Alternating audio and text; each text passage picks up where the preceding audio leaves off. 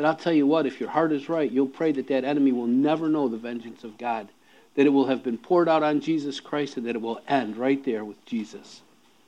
Galatians 5:22 and 23, but the fruit of the Spirit is love, joy, peace, patience, kindness, goodness, faithfulness, gentleness, and self-control. Against such things there is no law. Do you know your car, your lawnmower has a thing called a governor on it to keep it from over-revving? Like when I changed the wires, remember? Yes. I changed the wires in our house one time when we lived on Lake Shannon. And the electrical wires, and I thought I fixed them. We took a wall out, and I rewired all those, pulled them into the crawl space, and put a nice box and wired them together. Teresa says to me, Pat, I think something's wrong. I said, what's the matter? She said, all Joe's fish in his fish tank are dead. Oh, no, yeah, and when I plug in the vacuum and turn it on, it goes, whee! Turns out that when you hook the wires up just right, you get 220 in your 110 outlet.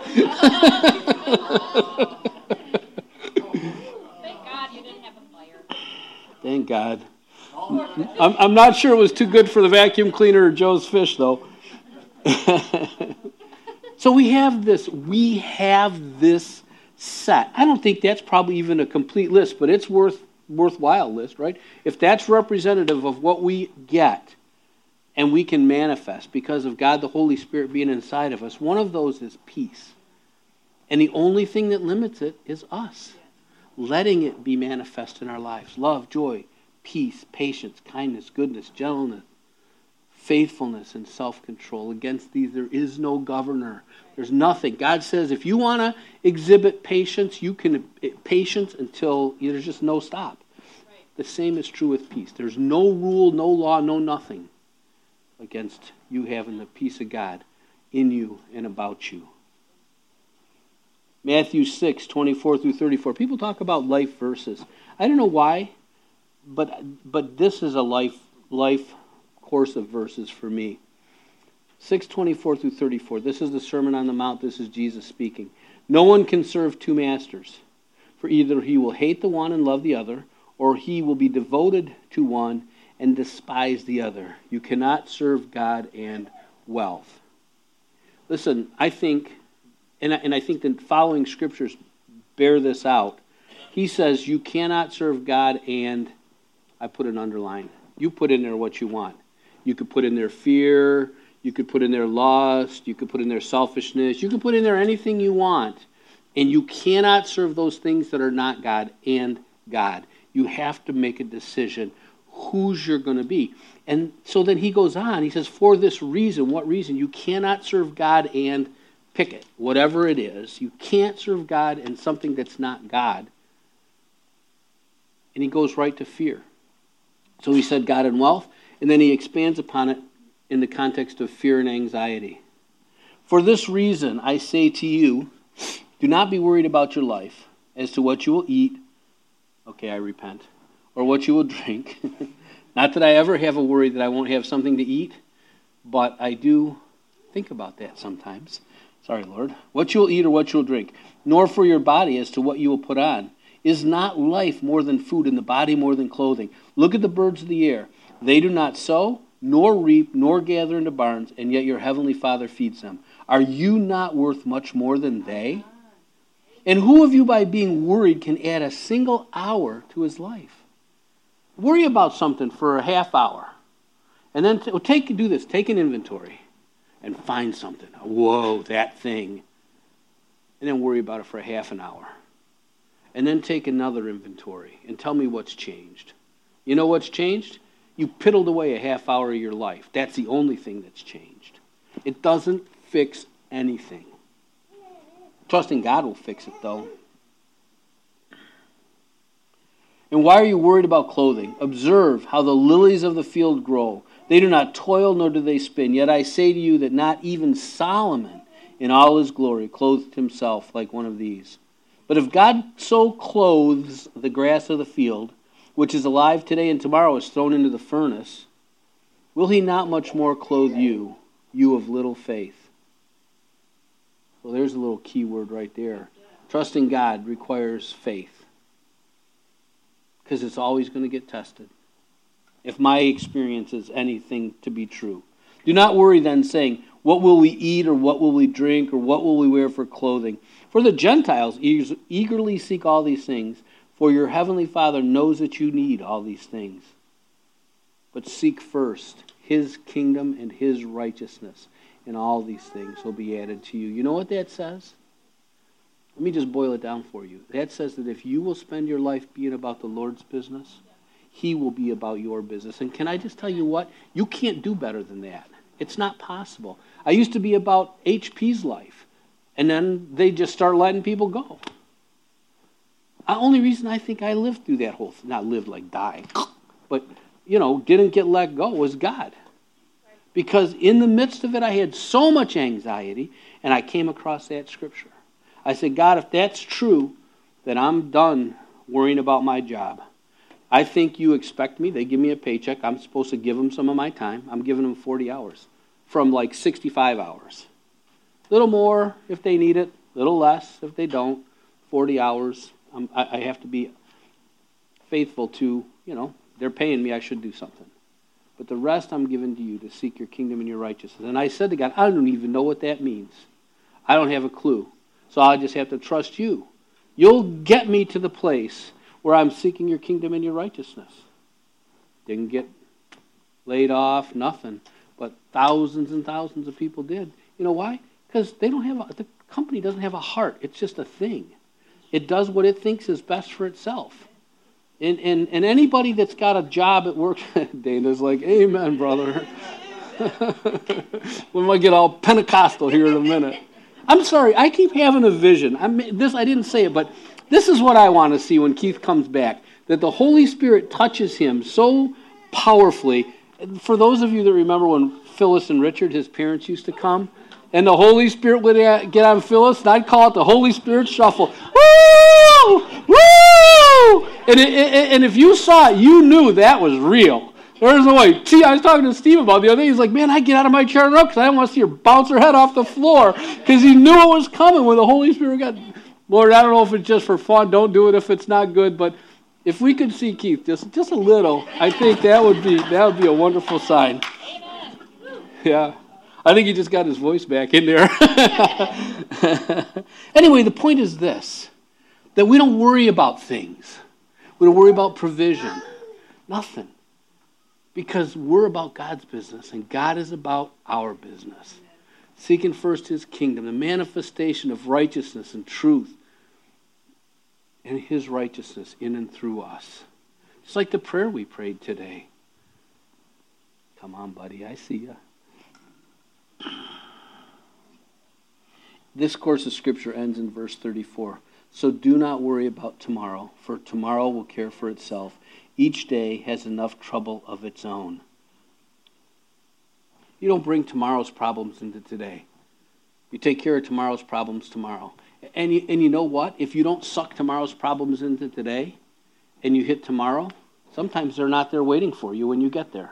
They've taken care of themselves. They've gotten out of the way.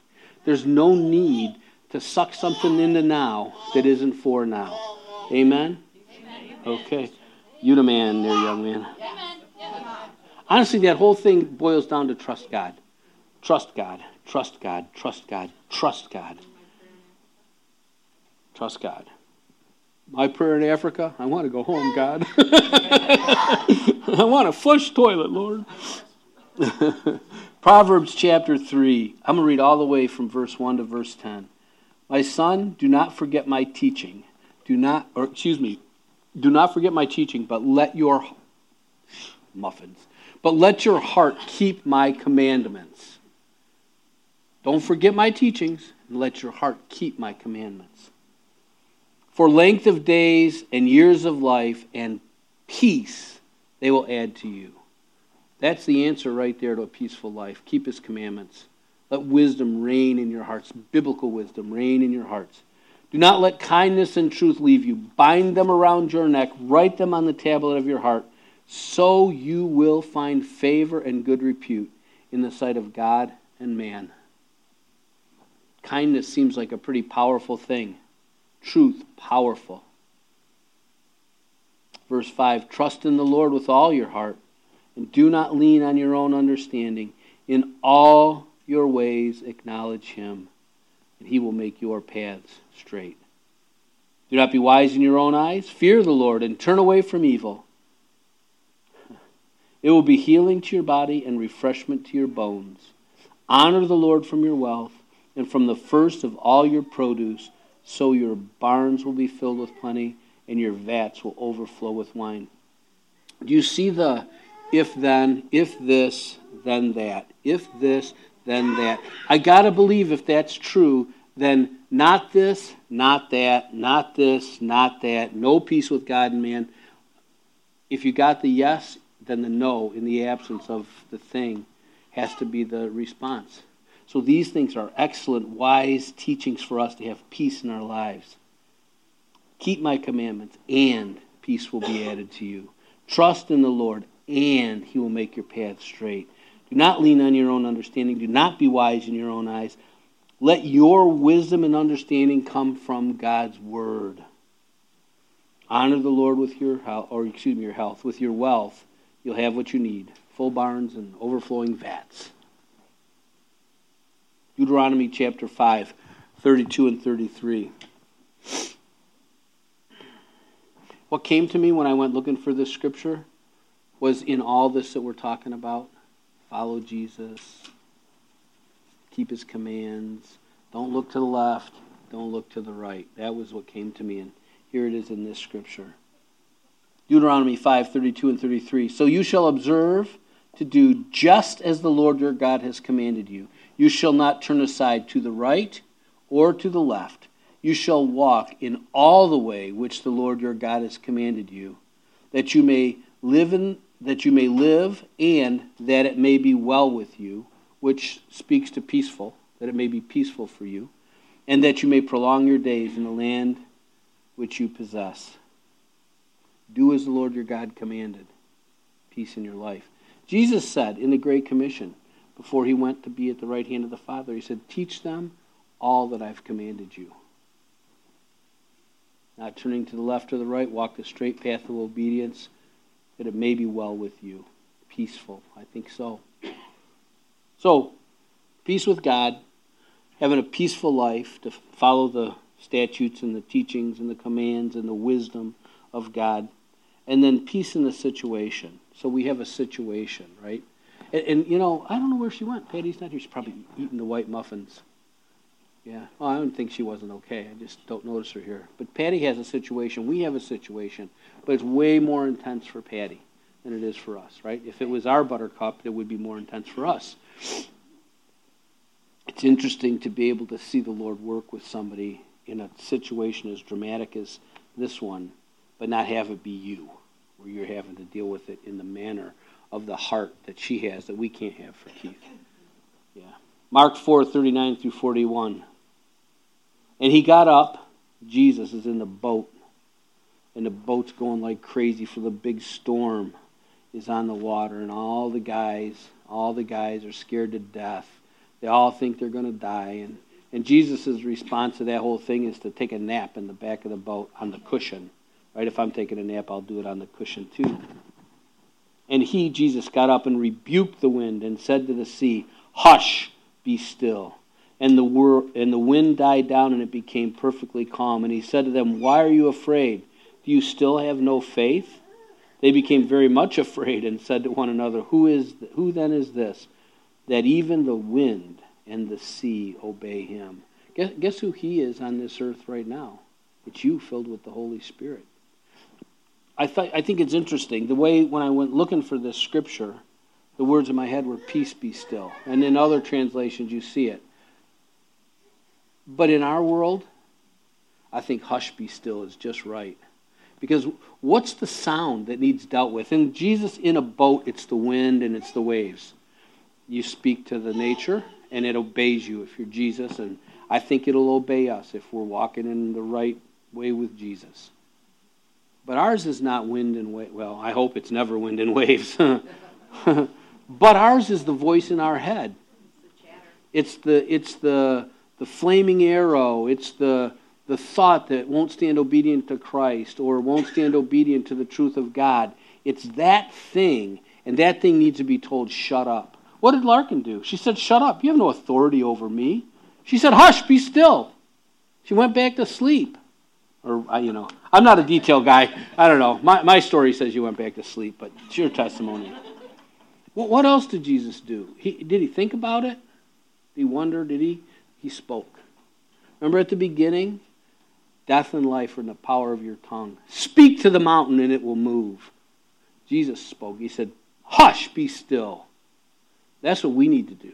Right. When that devil comes against us, when life comes against us, when you have a thought that doesn't agree with faith, hush, be still. Get behind me, Satan. And then you replace it with the truth of the Word of God. Amen? Okay.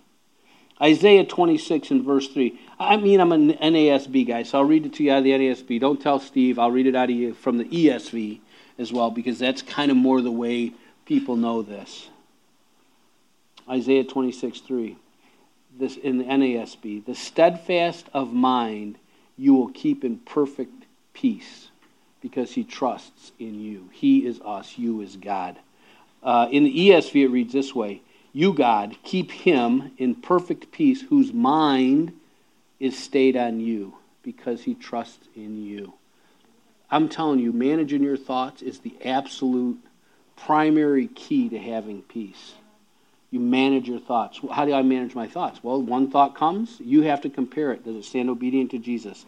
Does it exalt itself above a true knowledge of God? If it tries to exalt itself above a true knowledge of God, if it doesn't stand obedient to Jesus, it has to go. It has to go. Are you trying to show me something? Oh, yeah, right. You're distracting. Rebecca, don't look at them. I have the words of life. Joey must be back there. Joey, you.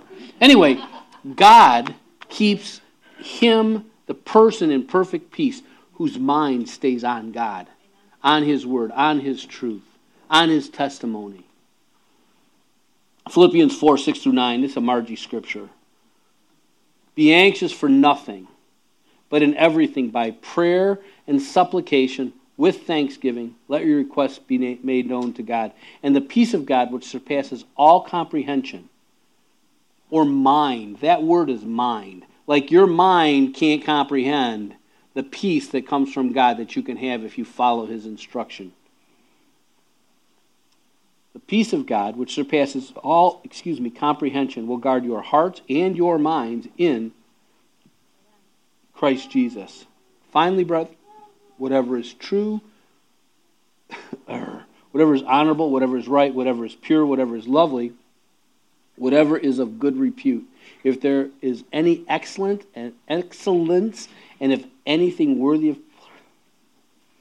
of praise, dwell on these things. The things that you have learned and received and heard and seen in me, practice these things, and the God of peace will be with you. Same principle as Isaiah 26. Where will your mind dwell? Will it dwell on the circumstance, or will it dwell on the promise? Will it dwell in the lie that's natural, or will it dwell in the truth that's spiritual from God? Now, you think that this is true? It's the Word of God. What are you given to be anxious for? Nothing. Right. What does nothing include? Nothing. Right. So in any and every circumstance, think about that for a minute. Right. There's peace available to you. The Scripture tells you how to find it. Right. Make your request known to God in prayer and supplication with thanksgiving. So you go to God with your anxiety that's trying to get on you. I'm not claiming it to be yours.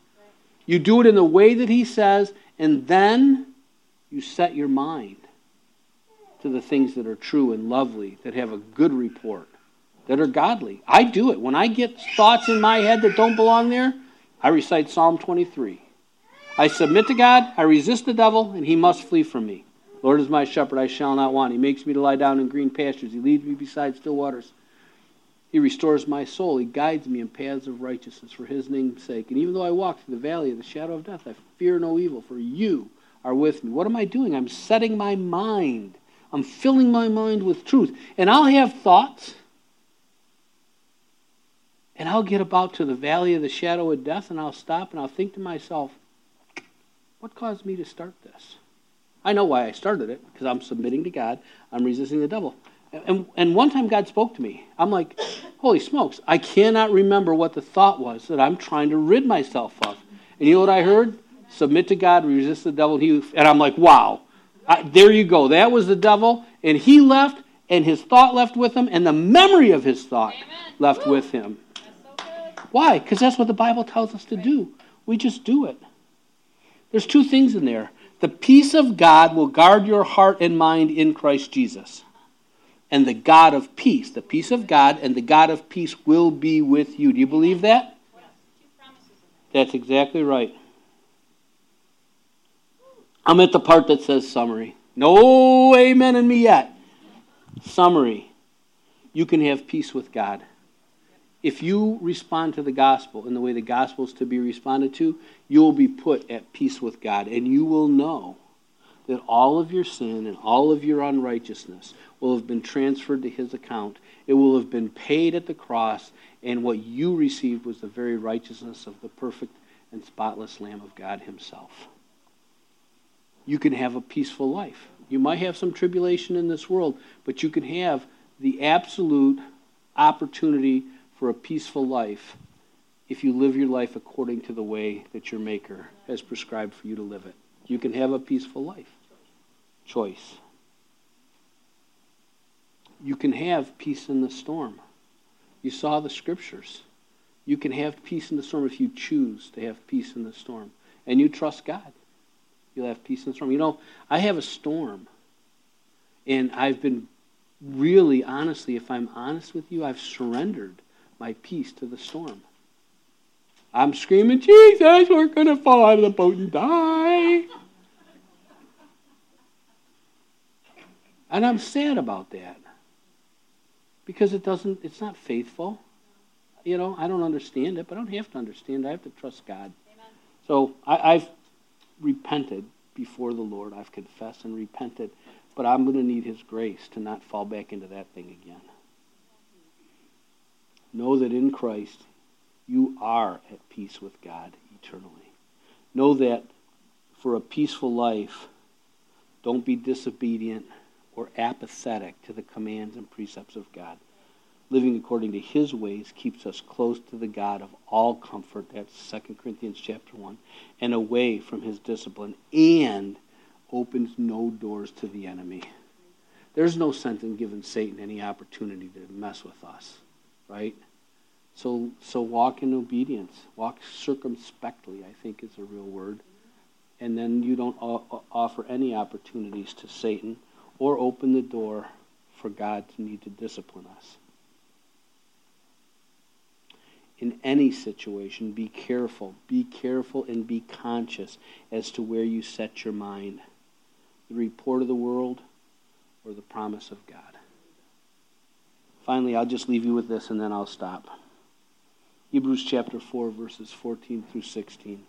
Therefore, since we have a great high priest who has passed through the heavens, Jesus, the Son of God, let us hold fast our confession. For we do not have a high priest who cannot sympathize with our weaknesses, but one who has been tempted in all things as we are, yet without sin. Therefore, let us draw near with confidence or boldly to the throne of grace, so that we may receive mercy and find grace to help in time of need. 14 through 16. You and I, in any circumstance, can boldly, confidently approach the throne of grace and find mercy and grace from the very one who knows every one of our circumstances. Not just because he has knowledge of it. Everything that tests us, he's been tested in, and he's passed the test. He's not going to tell you, well, I did it, you should just do it too. He's going to have sympathy, he's going to have empathy, and he's going to walk you through that thing. Amen? Amen.